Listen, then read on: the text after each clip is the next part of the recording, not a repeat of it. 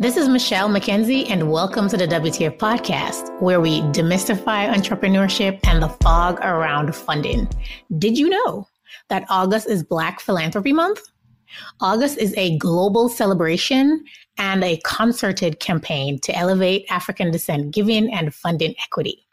My guest, Dr. Jackie Bouvier Copeland, has been laying tracks for the narrative on Black philanthropy for over 20 years.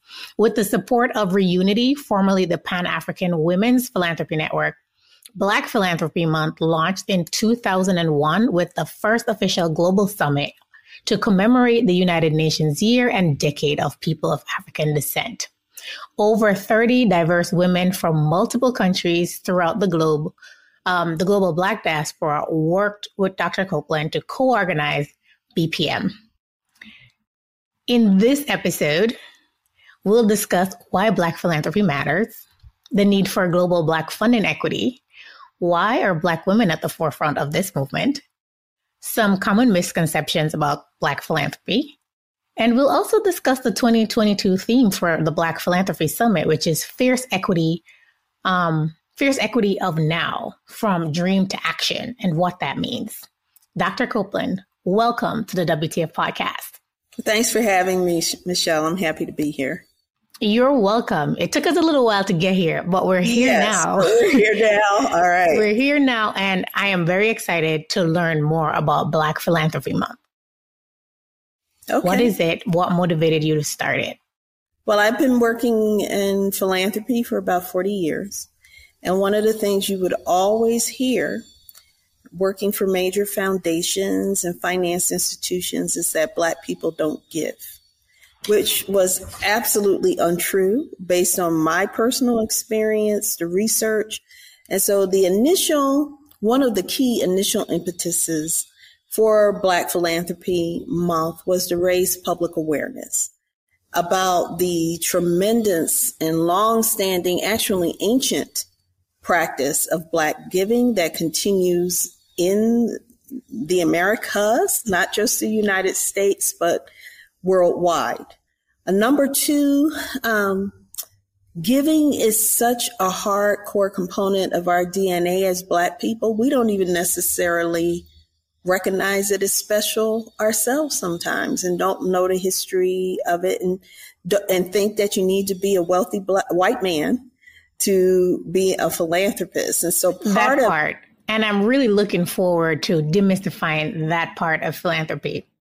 I want to launch right into it, because that was one of my kind of initial thinkings, is that people need to know that giving time, talent, treasure, voice, moral support, testimony are all forms of giving. You don't have to be a white male. You don't have to be wealthy. You don't have to work for a foundation. You don't have to work. Everybody. You don't have to have a big corporate company where you need somewhere to park your money and get the interest and the benefits from it. And to tell you how powerful it is, for just African Americans, we collectively give at least $11 billion a year. Okay? And so Can that's you say that again for the people in the way back so that they understand. Say that number again. Yeah, there's a part two of that, because we have a huge economy of giving in the U.S. alone. African Americans collectively give at least $11 billion, that's with a B, dollars a year. So there is money in the community. And that's only the money that can be tracked through people's tax returns. It doesn't include all of the people who give and don't expect a tax write-off, right? It also does not include the Black immigrants who are also giving, and their giving tends to be more international, but they give $12 billion a year. And now remember, this is just the giving we know about. So you add it together, and this is a quotable that I want everybody to remember. Black people in the U.S. give at least $23 billion a year. So don't let anybody tell, whether you like the term or not, you call yourself what you want. I'm not a philanthropist. I just help people out. That's philanthropy. Okay. If you're giving it to help your community, the country, somebody else, that is philanthropy. And there are just many, many different ways to do it. And so part of it is to claim our right. All our movements, from the Underground Railroad, abolition movement, civil rights movement, women's suffrage movement, all those smaller, and there's some larger amounts of dollars together actually drive history and are a way we can finance our dreams of a better future. So the other message is, there's always some crisis in some part of our community. Once we get together and plan and give collectively, we have the capacity to address our community's challenges. There's no reason for despair. There is no reason to feel like it's hopeless. Oh, the COVID, oh, the climate change, oh, the white supremacists are targeting us. That is all true. And that has been happening for a long, long time. And our secret power is our capacity to give whatever we have together. It drives progress. So that's the message. And I'm a Pan-Africanist. I name it publicly now. There are almost 2 billion Black people on the planet, in Africa and across the world. And all of us are giving. That's part of being Black. That's part of our culture. No matter how you do it, it can be tracked to ancient Egypt. It is what we do. If we find ways, given that we're facing many of the same challenges, no matter what the world crisis is, it impacts us worse. We can do more to support each other, whether it's around maternal mortality, infant mortality, education, the disparate impact of COVID on our communities worldwide. Just like other communities, Latinos, Asians, Europeans, they collaborate across national boundaries more than we do. How does Black Philanthropy Month help to harness and bring that giving together in a very constructive way? How does Black Philanthropy Month harness that global Black giving that's out there and organize it in a structured way? Well, we've always been global from the very beginning. So I want to say that because that's very unusual.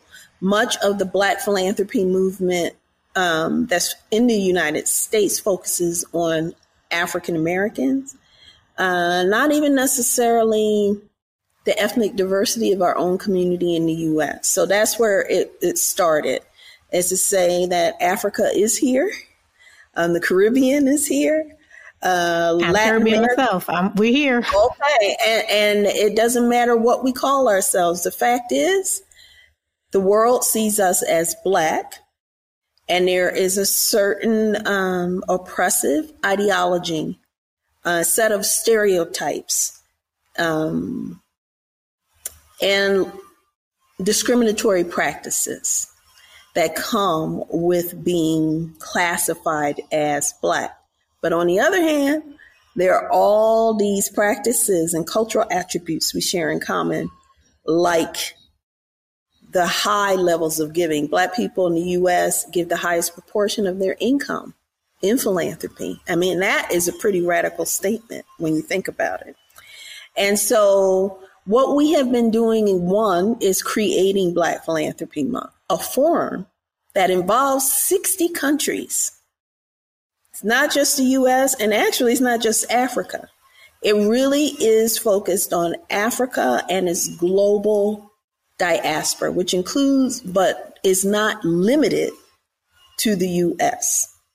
And so every year there is a series of summits that allows us to get together, to plan together, to know one another, to support each other's projects. And we just yesterday closed out Black Philanthropy Month, which involved 7 action summits that we organized that included the U.S., the Caribbean, Brazil, all of Africa, and Canada.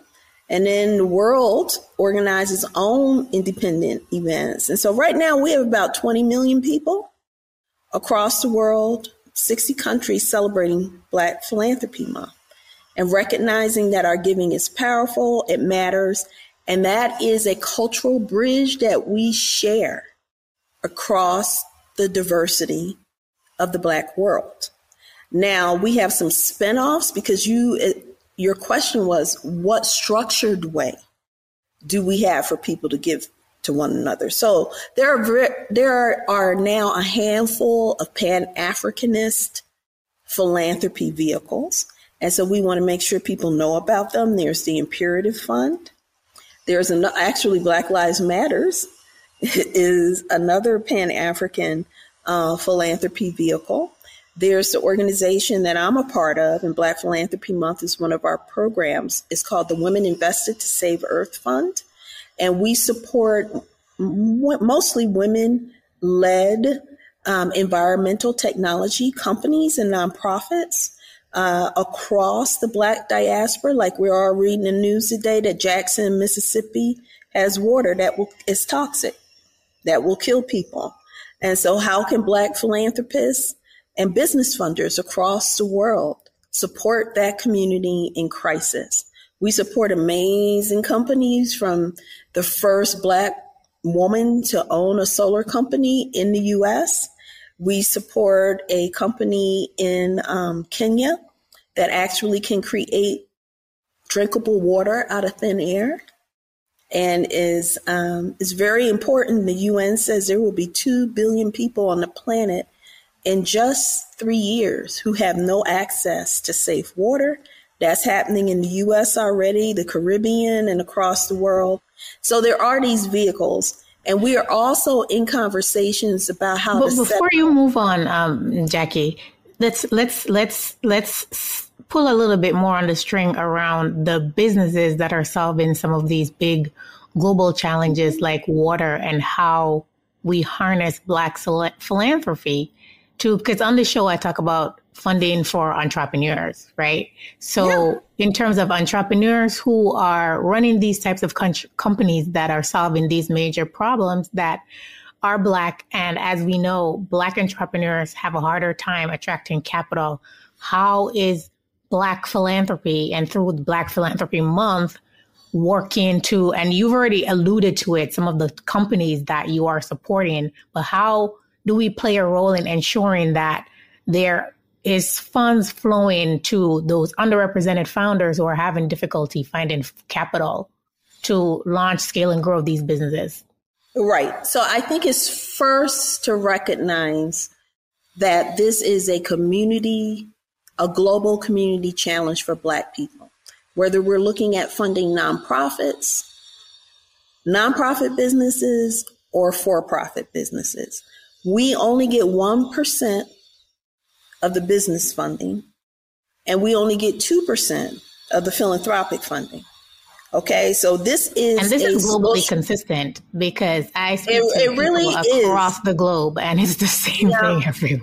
And we're trying to do research to document that, but the data that are available that we're trying to consolidate proves that we're only talking about 1% to 2% of the funding, whether it's foundation funding or venture funding.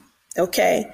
And so this is an issue it's the last frontier of the civil rights movement and our independence movements. We do not have economic justice, whether we're looking at funding from philanthropy or venture capitalists. So we focus on funding equity, not just for philanthropy, but for businesses too, because both our nonprofit and business sector need to be strong. Now, I'm starting there because some people say, oh, it's Black Philanthropy Month. What's that got to do with business? Well, first of all, August is also Black Business Month. It's in part why I, chose August for Black Philanthropy Month.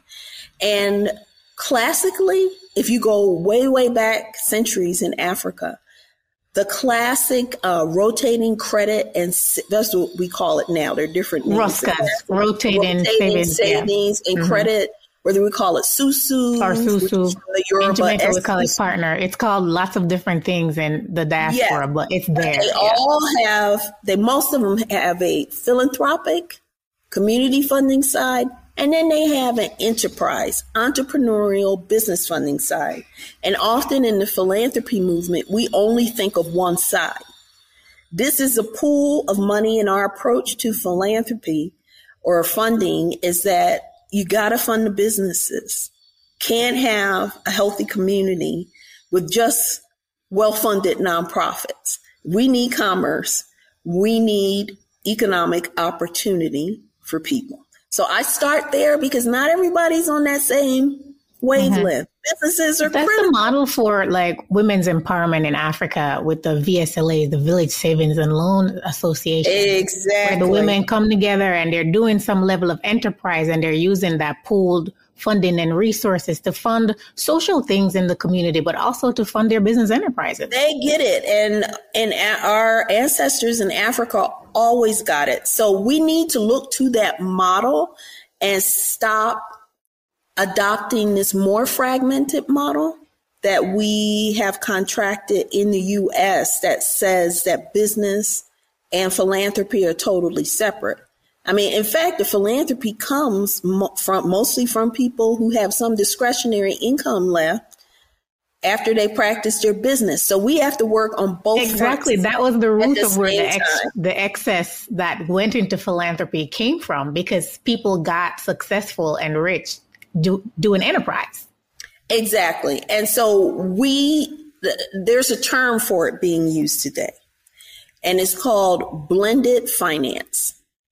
That if you have some money to fund organizations in your community, you need to figure out how to use philanthropy when it's appropriate, but also business finance, and do it at the same time. If you're really interested in equity and justice, we need to fund businesses because in the U.S., small businesses hire most people. And so if we can't sustain our businesses, and yes, Black women in the U.S. and worldwide have the highest level of entrepreneurship in the world, but we can't sustain our businesses because even we get 0.6% of the business funding. It's hard to even wrap your mind around. And even though we're founding businesses, we're the least funded. Right. Well, and a lot of those businesses don't want to grow and sustain because of lack of access to capital. And this is how Black philanthropy can help. That's what I just said. And so we started with this name philanthropy, Black Philanthropy Month. But I want to emphasize that we're focusing now both, because you can't have strong philanthropy without strong businesses, and you can't have strong businesses without philanthropy. And why do I say that? So I'll use the example of the WISE Fund, okay? And remember, we're on both tracks. We're funding businesses, but also nonprofits. So we raise money in the U.S., but as a philanthropy, there is nothing to stop you from giving your money to a socially impactful business. You can make grants to businesses, and it's so important for our businesses because most business startups use the founder savings or friends and family money. And truth is, we don't have friends and family money because of legacies of economic injustice that redlined us. We couldn't go into the bank and get a business loan, or businesses in predominantly Black communities would not be funded. And so basically, and anybody can do this, the WISE Fund, to the extent that we can raise the money, is providing grants. This is money to businesses to substitute for the friends and family money that they can't get. Remember, the VCs aren't funding them. They're not funding us. And so we have made grants from $10,000 to $25,000. And we just made a loan of almost $500,000 to a business. Let me tell you, even when you have all the excellence in the world and you can't get funding because you come in a Black package or you're a Black woman, that money means everything. And then we provide coaching, we provide support for publicity as well. And it has helped we just started doing this 2 years ago. And several of those businesses were about to go belly up during COVID when it first started and everybody was confused. A lot of the commerce stopped and it was a lifeline for them. So my message is, if you are a philanthropist, if you're giving money to nonprofits in your community, think about how you can support some businesses, especially the businesses that have the potential to be economic engines in your community and provide jobs and provide some innovation that will address, for example, toxic water, like we're dealing with in Jackson and Flint, or will address educational challenges in your community. Businesses are critical to social impact and have a huge potential ripple effect on community economies. Use your philanthropy to support nonprofit and business entrepreneurs for community development, equity, and justice. I'm speaking with Dr. Jackie Copeland, founder of Black Philanthropy Month. I think now is a good transition point into the theme of the summit for this year, which is Fierce Equity Now, from Dream to Action. What are some of the pathways to action when it comes to equity? Well, I thank you for that. And the theme is Fierce Urgency of Now, which is a statement from Dr. Martin Luther King in 1963 that I chose because it reminds us that we have to be ever vigilant in promoting justice, equity, and justice in our communities. Many of our leaders are weary, just given the challenges of COVID and the economic downturn that our communities have faced, climate change. And so the core message is that justice won't wait. We need to remain consistent and resilient. And dreaming is important, but we need to come together for concerted action. So about 2020, Black Philanthropy Month started focusing on funding equity, as I was mentioning before, in both the philanthropic and the business sector, because we are severely underfunded. And that is a legacy of global racism and colonialism. We have the same level of excellence. We have the same level or even higher levels of entrepreneurial spirit, but we cannot get funded like other communities based on our merit. And so we have a program focused on funding equity that we are implementing. First, in 2020, we convened and got feedback from the 1 million people who participated in Black Philanthropy Month to create 10 global Black funding equity principles. And I'll give you the link to those principles so you can share it with your guests. And the whole idea of that, or your audience, is that there are 10 pathways to true funding equity in Black communities that build our economies and promote justice. And you'll remember after George Floyd was murdered, there were all of these companies that said, okay, yes, we haven't done right by Black communities for a long time, and we're going to fund them. A lot of that funding did not come to fruition. And one of the excuses is we just don't know how to do this. It's just so hard to promote Black funding equity. So we have 10 guidelines.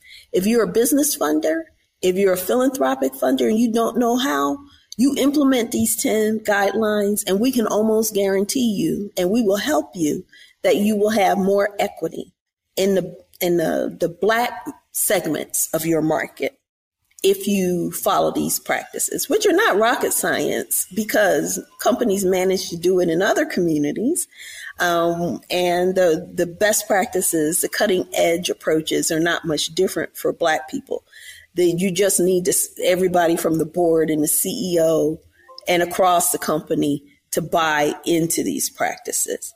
And so first, I would like everybody to take the Global Black Funding Equity Pledge, which will dramatically increase the probability that you will become an equitable funder. And the second thing we did last year is create an action plan so that we could promote more signatories to actually enact the practices. And one of those actions has been to create a Global Black Funding Equity Award. We had our first awardee this year, which is called Agbara Fund. It is the first Black women's philanthropic fund, which supports social justice causes and businesses in Brazil. They have a very serious anti-Black racism problem in Brazil that is increasingly recognized. And so we're proud of their work. We encourage everyone to support nominees. You do not have to be a Black funder. We want everybody to be equitable in Black communities because everybody is better off. You think about it, with almost 2 billion Black people on the planet, that's 25% of all humanity. So how's the planet going to do well if Black people are continuously oppressed and the world can't benefit from all of the innovation that we have in our community because we can't take it to market. We can't get the funding. And so we are trying to emphasize these role models. So nominate a funder of any background who you think is an equitable funder for this Global Black Funding Equity Award. We're trying to create the world's first Global Black Funding Equity Index that can be used in any community or in any institution to measure how equitable they are or are not, and can be used for action planning to improve equitable business and nonprofit funding practices in Black communities and markets. And so that is how we are approaching funding equity.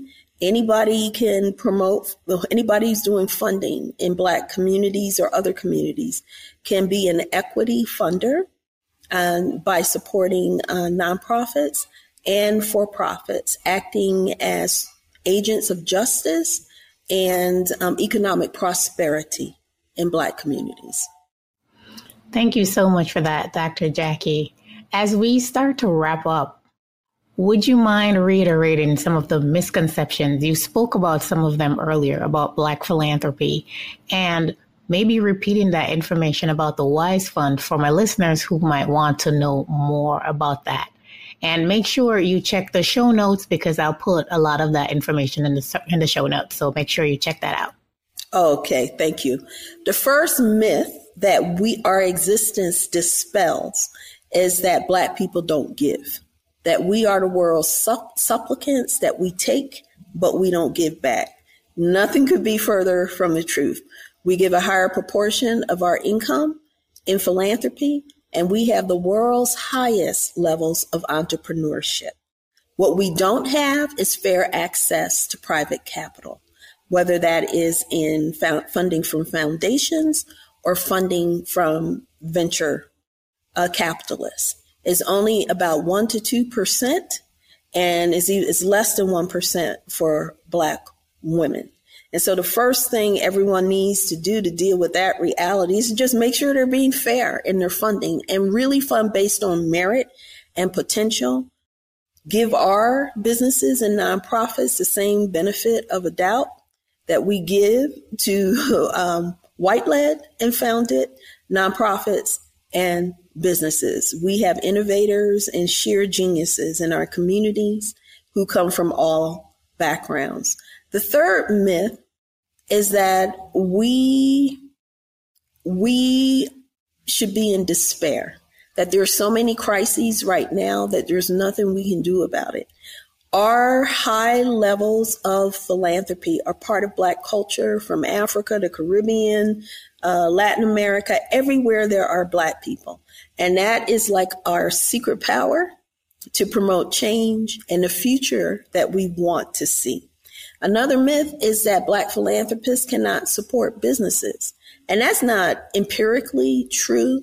Even most of the most impactful Black philanthropists are getting their philanthropy resources from a business that they supported. And many of the athletes and celebrities these days who have what's called a family office, they are both investing in businesses and in philanthropy. And classical African philanthropy, where it all started, the philanthropic institutions both supported businesses and they supported community projects.